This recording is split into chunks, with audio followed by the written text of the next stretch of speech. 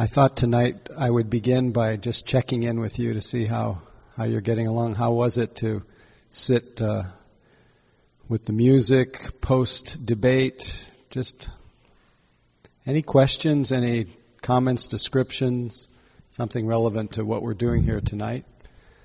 Please, Madison, please speak loudly. Music was really beautiful.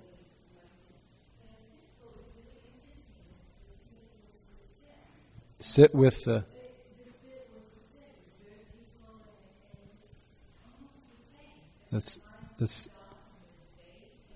sit was the sit. Mind was the same. Mind turned off from the debate. It was just the sit. Great. It just reminds us when we sit that it really maybe doesn't matter so much what's going on. It really matters how we are. And if your mind and body are unified in the same place, you're not building a monument to what just happened or what will happen. It's just the sit. Thank you. Anyone else?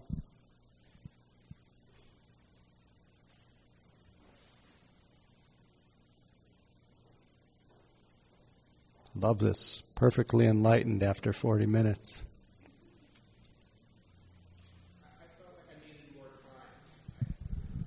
David said he needed more time.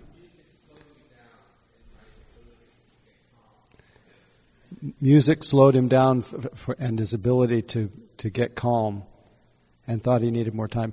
Well, the good news is that our practice is not about getting calm.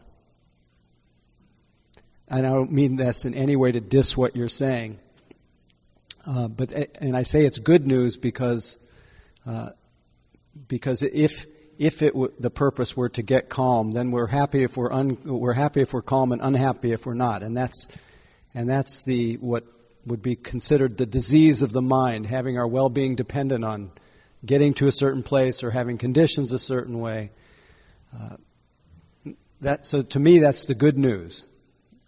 The bad news is that you were trying to get calm. And even though all of us would like to be calm, the effort to get there actually adds tension.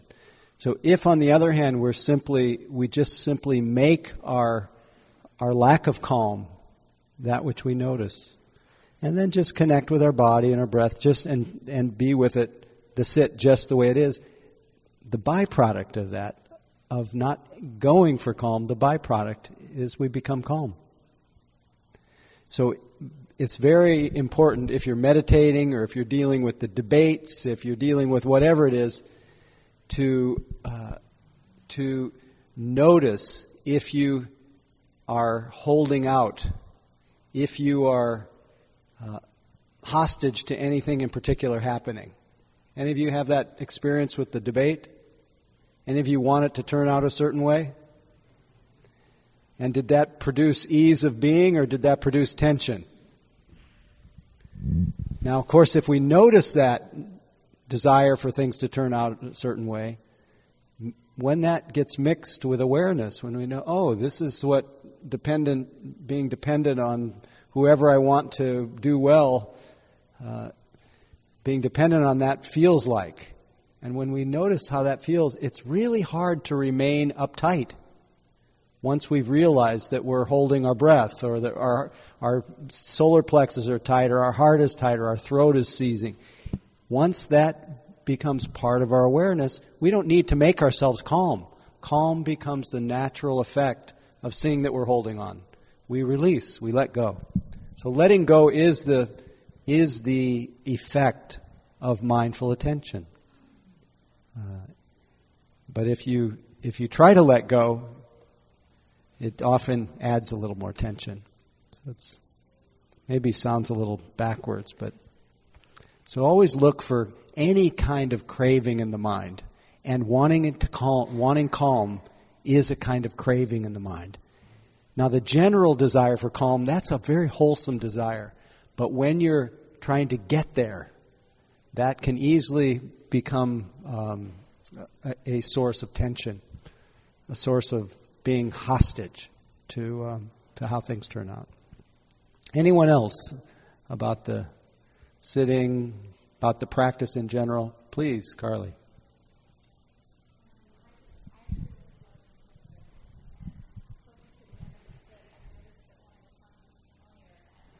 Close to the end of the sit, she noticed that she loved the music, noticed that one of the songs was familiar. Go ahead.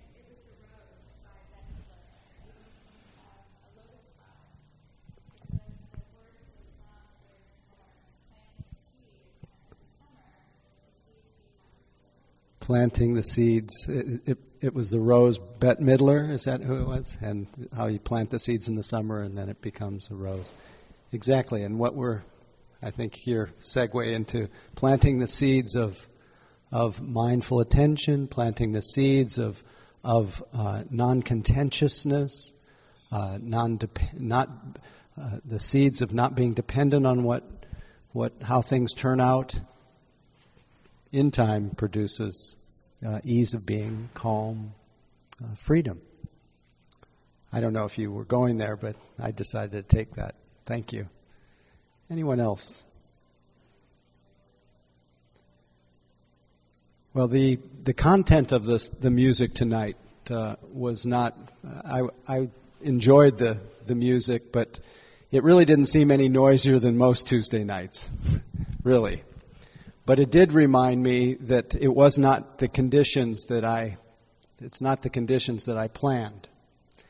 And it really brought back a lot of memories about having ideas and views about what are proper conditions for meditation practice. And I went with all kinds of views when I went to practice in Burma. And some of you have heard these stories before. But I went to a monastery in Burma that I thought would be this kind of pristine environment for quiet and completely designed for meditators, been imbued with practice energy for hundreds of years. There's a place called Tatanayekta in Yangon. It's now, I can't even pronounce the new name of Rangoon. I'll just say Rangoon. Anyway, it was in Rangoon, Burma. And when I got there, it turned out that this complex had 84 buildings. It could house as many as 10,000 people at a time. But actually, the buildings were there, but there weren't. It was just because people had been so generous to the monastery that they just kept building buildings. But there were actually about 600 to 800 nuns and monks. There were about 25 Western or 25 lay practitioners from other countries, and then another 100 or so lay practitioners from Burma. So there were about 1,000 people there. That was a lot of people. And there were constant visitors. People would come through the monastery all day long, and some of that was really beautiful because they'd see a meditator like me from the West, and they would prostrate. They were so honored that I would come all the way to Burma to practice. But they would also want to strike up a conversation. Here I was in silence, and everybody wanted to talk to me. And the lay Burmese, they had no notion of noble silence, so they were talking all day long. And the monks were talking too. So my ideas went right out the window. Not to mention that my room bordered on the edge of the property where there were Burmese households, Burmese homes on the other edge. And my particular neighbor to my little room in the foreigners' building was a house with a family, and the wife of the family, the woman of the family, was every afternoon pounding laundry on the rocks or something in her backyard. And she was accompanying that with loud Madonna music. Not what I expected in Burma. My next door neighbor, the building next door on the property, was, as well as several other buildings on the property, under construction. And in order to get the metal to straighten the metal, the rebar, they had to pound it all day long, rebar, all day long, from morning till night. That's on the external. The internal was I ate meals, my 2 main meals of the day. There were only 2 main meals. And they both took place before 10:15 in the morning, 5 and 10. And they were drenched in oil. And within a few days, I had basically a raw stomach and pretty persistent nausea for 6 weeks.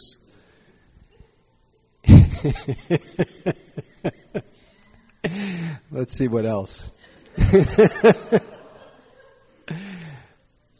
It was hot. I had to do all my meditation under a mosquito net. I took buckets of water about 6 times a day and dumped them over my head. So I had a lot of nausea, had a lot of noise, and it dawned on me quite early that if my well-being was dependent on conditions being a certain way, I was in a huge amount of trouble. And really, ever since then, whenever things are disruptive or not as I think them to be, as I think they should be, I remember that. And I also remember the Buddha's teaching on that's part of the second noble truth. Everyone knows about the first noble truth. Life has within it that which is difficult to bear. Everybody's life is marked to some degree by unsatisfactoriness because of change, because of illness, because of sickness, old age, death, not getting what you want, not wanting what you get, being separated continually from that which you hold nearest and dearest, your things, your people, your everything. Everything is like quicksand. Everything slips through our fingers if you're born. That's the definition of birth. It's a leading cause of some version of unsatisfactoriness. Everybody knows about that and all the kinds of difficulties that anybody who is born deals with. The difficulties of change, the difficulties of being in a body, the difficulties of just the constant demand of life and everything about it. It's hard. And it's not an aberration, it's not your problem, it's our problem. It's just the nature of things. But the Buddha clearly reminded us that how we deal with this basic unsatisfactoriness, whether that turns into suffering, mental suffering, has everything to do with our reaction to what's going on. So everything tonight, however your practice was, had to do with the reaction in your mind. And you could say, stop reacting. Stop wanting things to be different than the way they are. Stop pushing away the way it is. Stop holding on to your view of how it should be. Great. Great idea. But he wanted us to look a little bit deeper than that, to see what the engine is that makes us hold on to how we think it should be, hold on to get so bound up in that state of dependency, get so bound up in our well-being being tied to who wins the election or who wins the game. That was last week's conversation. We're just on to another sport this week. How do we get so bound up? What's the engine that drives that? And the Buddha basically said, what drives our reactivity in general is this habit of mind because of our reactions of liking and disliking, and then not noticing what we're doing, a lack of clear perception, the habit of continually falling into, in general, wanting things to be different than the way they are. That we are incessantly wanting things to be other than the way they are. Have you noticed how little time we spend accepting how things are? How little time we spend with a feeling of ease and balance and contentment. That's not because outer things are terrible. They've always been terrible. They're always unsatisfactory.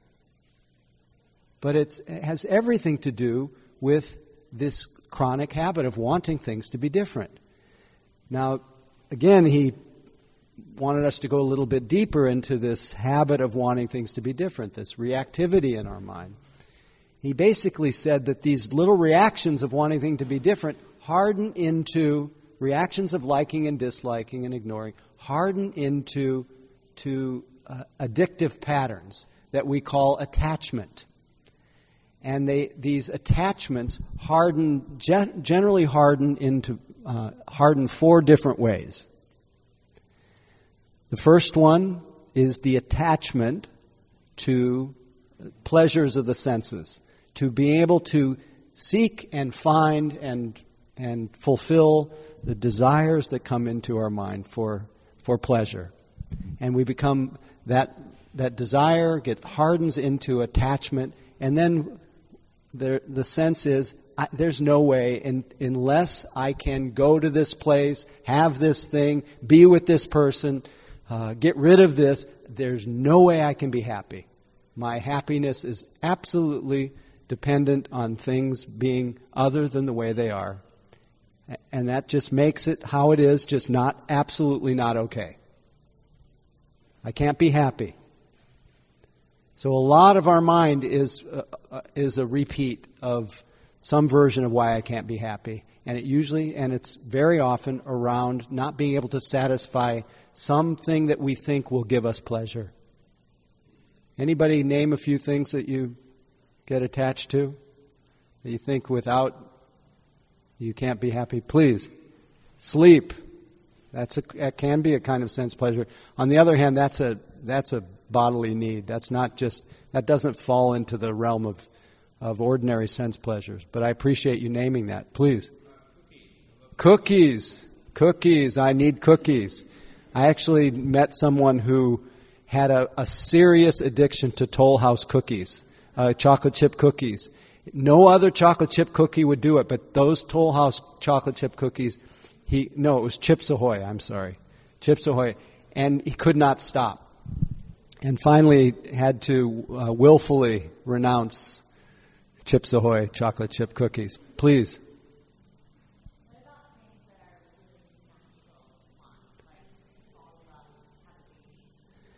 Things that are natural to, those are natural to want, but again, then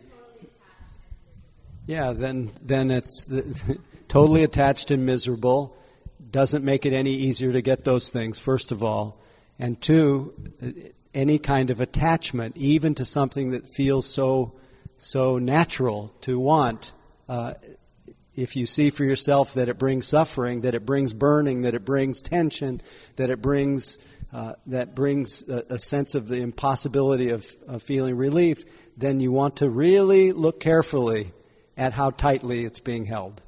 And that's why nobody has to tell you to let go in meditation practice. That's not what it's about. It's not about adopting a view, let go, let go. It's about seeing for yourself the suffering that comes from holding on. And then the natural response to that is to let go, is to...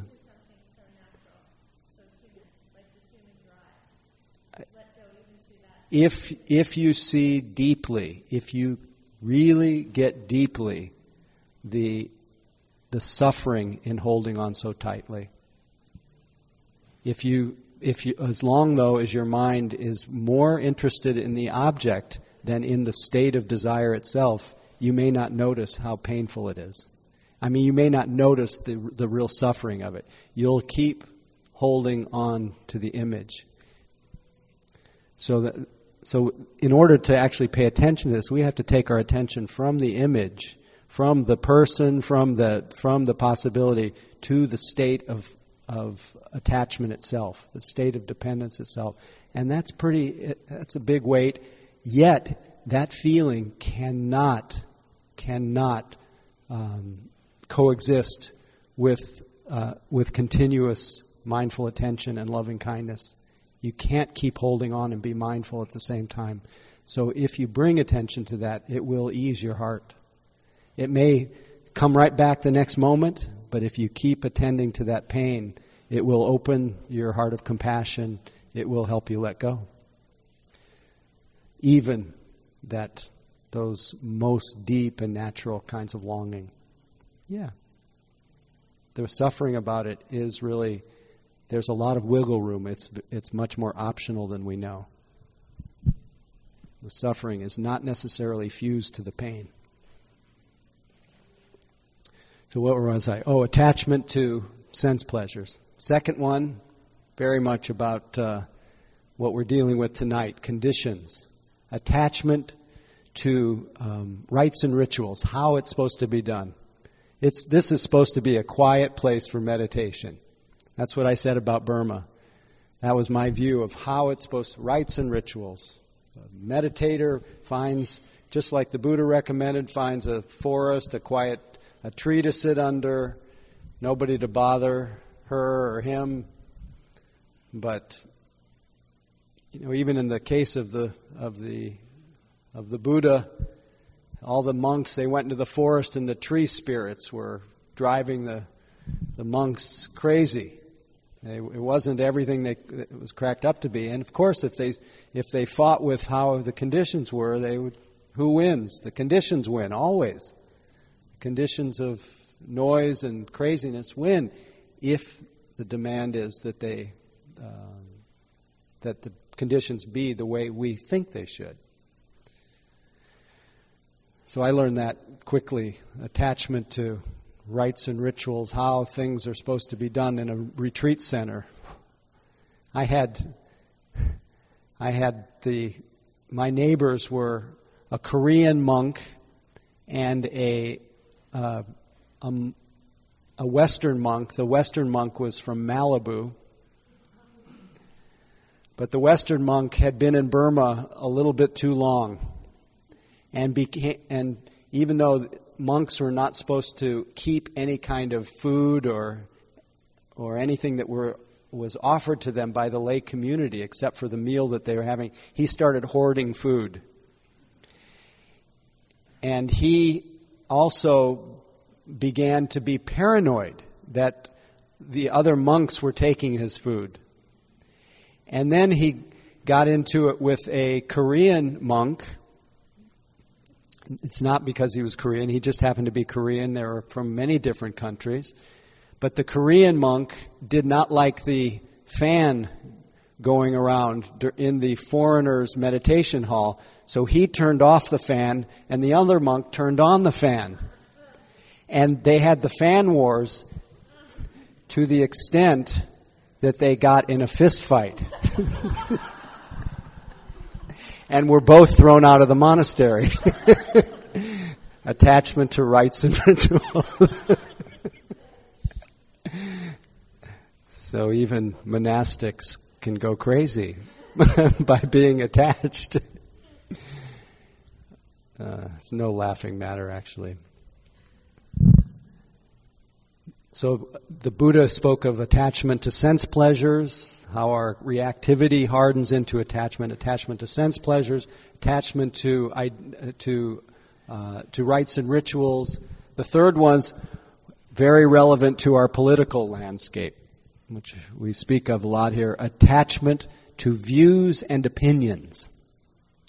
People willing to fight, to shut their hearts, to put people out of their hearts who disagree.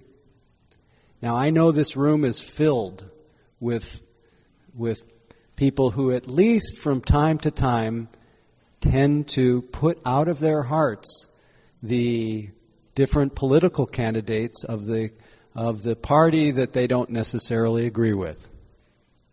And this, in some way, is, you could say, is a natural reaction to someone we disagree with. But to the extent that it hardens into ill will, hardens into putting that person out of our heart, it suggests more about our attachment to views and opinions than it does about the correctness or wrongness of that particular person. So we don't have to agree with someone, but if it's possible, our practice is to not let that person fall outside the circle of our goodwill. the circle of our caring, the circle of our compassion, the circle of our shared humanity, our shared sentientness, the fact that we're all born. But yet we tend to demonize those who think differently. So this is my practice right now, because my tendency is to want to put the other person out of my heart. Do you want to say something, David? Yeah, I've been having really negative feelings about Republicans recently. Shocked to hear that. Really negative, and I don't like that fact that I have those feelings. Yes. And when I read political commentary by them, it brings up actually anger. Yes. And I don't like the fact that I get angry, and I don't know what to do about it. Well, precisely what we do about the longing for a partner and any other thing that we feel reactive to is ideally we take our attention from that person, from that party in this case, and we feel that sense of ill will and anger. We usually, especially when it comes to ill will and anger, we want to look at usually the general engine for ill will, anger, is two things. Frustrated desire. We want something that we're not getting. Two, wounded pride. And our pride tends to get very bound up in our views and opinions. So those three attachments really are the suggestion of where it is that we have tethered our identity, where we become, what it is we want, we become identified with. That becomes our self-defining thing. How things should be is what defines us, and what views and opinions others or we have becomes our self-definition. In any place we have a self-definition, we are vulnerable. Any place that we identify ourselves, because any kind of self-definition is a view. And as a view, it is insecure and unreliable. It's just a thought. It can never capture the greatness of your own nature, the sky-like nature that can include everything. When we narrow our view to an opinion, we become small. We become easily shaken.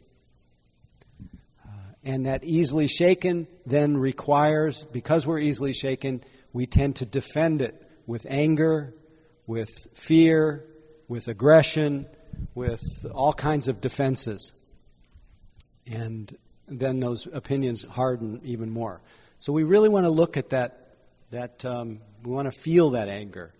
We want to feel what the engine is. And hopefully you want to get the pain of that. I like that you said, I don't like that anger. I don't want to feel that.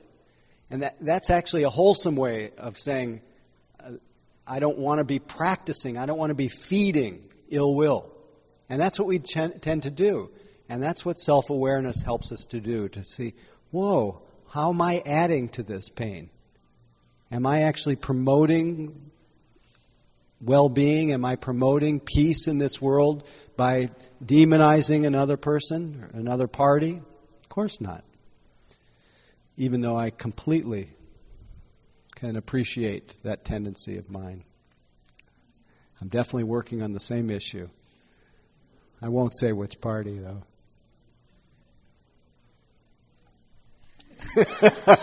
Wait, I haven't gotten to the last one. I just want to say the last attachment.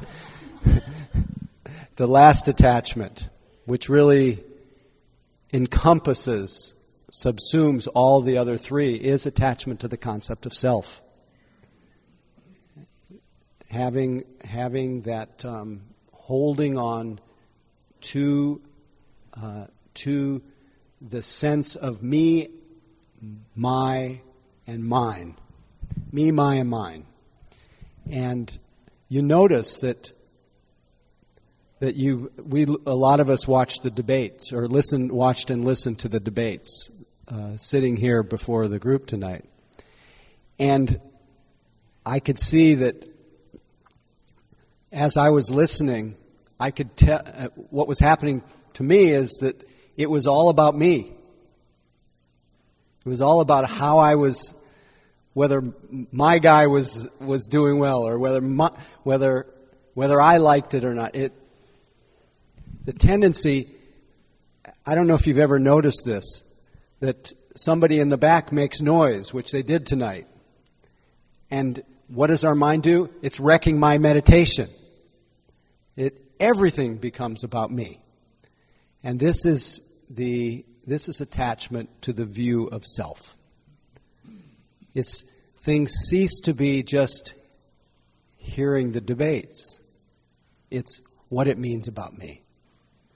And of course, it's a natural thing to see how this or that it will affect our lives. But the quality of feeling that's associated with that all about me is often a feeling of tension. Am I going to get what I want?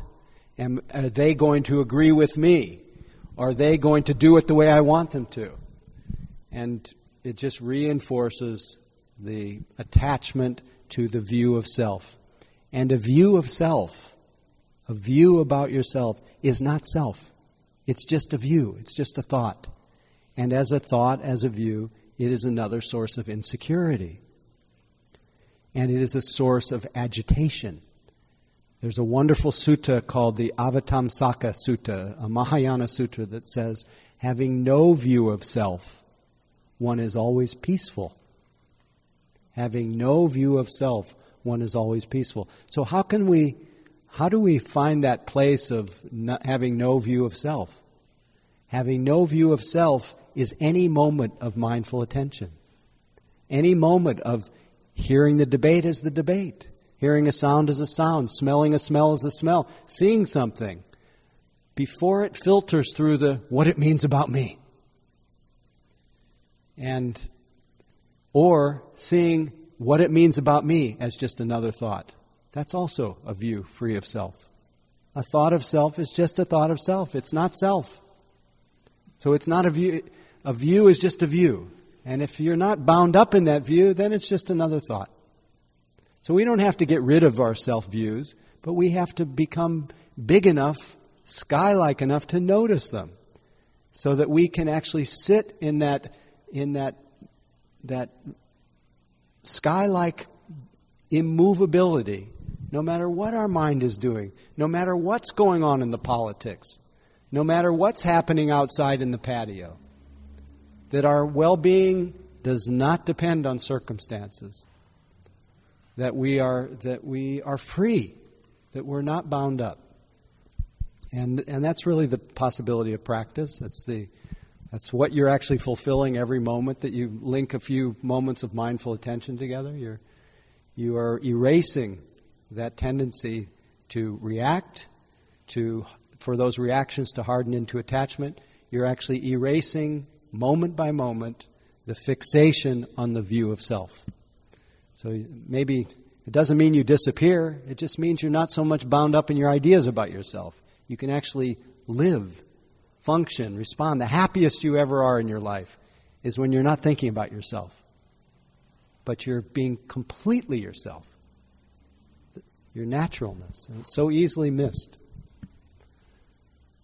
So we have work to do, to love our enemies, our difficult people, to relinquish that tight fist of grasping at things and people, situations near and afar, to relinquish our views and opinions, to relinquish our dependency on rites and rituals, how people are supposed to be, all that. And how do we do that? We just stay where we are and open to it all. Even if it's a complete mess in our minds, we use it all on behalf of our love of finding balance. So may all beings find equanimity in these times of joys and sorrows, the times of getting what you want and not getting what you want, these times of the world not conforming to how you think it should be, or people agreeing with everything that you think. May all beings find unshakable balance of effort, unshakable balance of mind, unshakable balance of heart, and care about this world and each other more than we can almost bear, but have the balance to know that things may not turn out the way we want them to. So may all beings be free.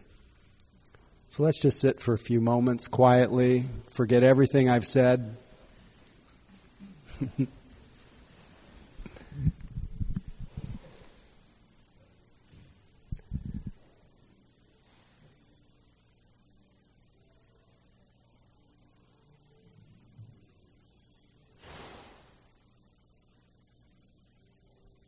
And even though I've said the prayer, may all beings have all these things, I also want to just add that a prayer and a wish that any fruits, any benefits, any goodness, any merit, any benefit from our practice, that it be shared with all beings in all circumstances, in all directions. And that our practice today and every day, our life, our work, whatever it is that we do, be dedicated to the welfare and benefit of all.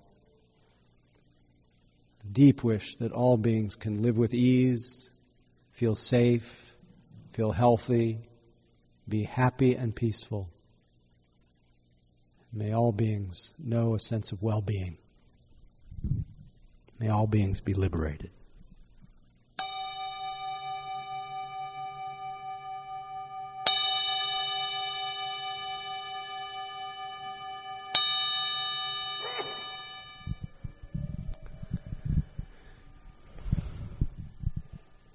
Thank you for your generosity for showing up and supporting each other tonight. Really, to me, is one of the most beautiful expressions of Dharma, just showing up. It's not just about each of us, it's about all of us. And just a reminder, as always, that we have everything offered here is offered freely, the room, the teachings, but in order for it to continue, we have what's called room rental dana, or if you like to, in more grander fashion, offer for us to be here, we have now an evening at Mission Dharma, where you have a plaque with your name, or if you can be anonymous, you can dedicate it to somebody, as a few people have. Do we have a plaque up tonight? No plaque up tonight, but we've had many, we've already had some offerings of the $150 it takes for us to be here. But any offering for the support of room rental is much appreciated. And if you want to make some offering, it is, if you make a check out to this church, the St. John the Evangelist Episcopal Church, put Mission Dharma on the memo line, it can be tax deductible. You can receive a notice from the church to that effect. So thank you for any room rental dana, and also the teacher dana. I offer my heart, my understanding, whatever it is, or whoever takes this seat, and the invitation is for you to offer support if you feel to practice generosity in your way. So thanks for all of that. Carrie? Just an announcement that I think it's the 23rd, you can find it online, but in Santa Rosa, Gangaji is coming to Santa Rosa. Okay. Okay, Gangaji, and she's an old friend of mine. She's fun to hang out with, so enjoy. Anyway, thanks for being here. And please practice every day. Love the Republicans.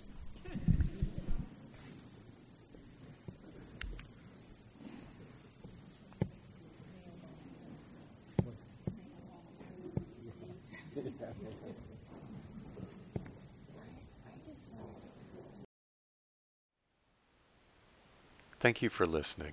To learn how you can support the teachers and Dharma Seed, please visit dharmaseed.org/donate.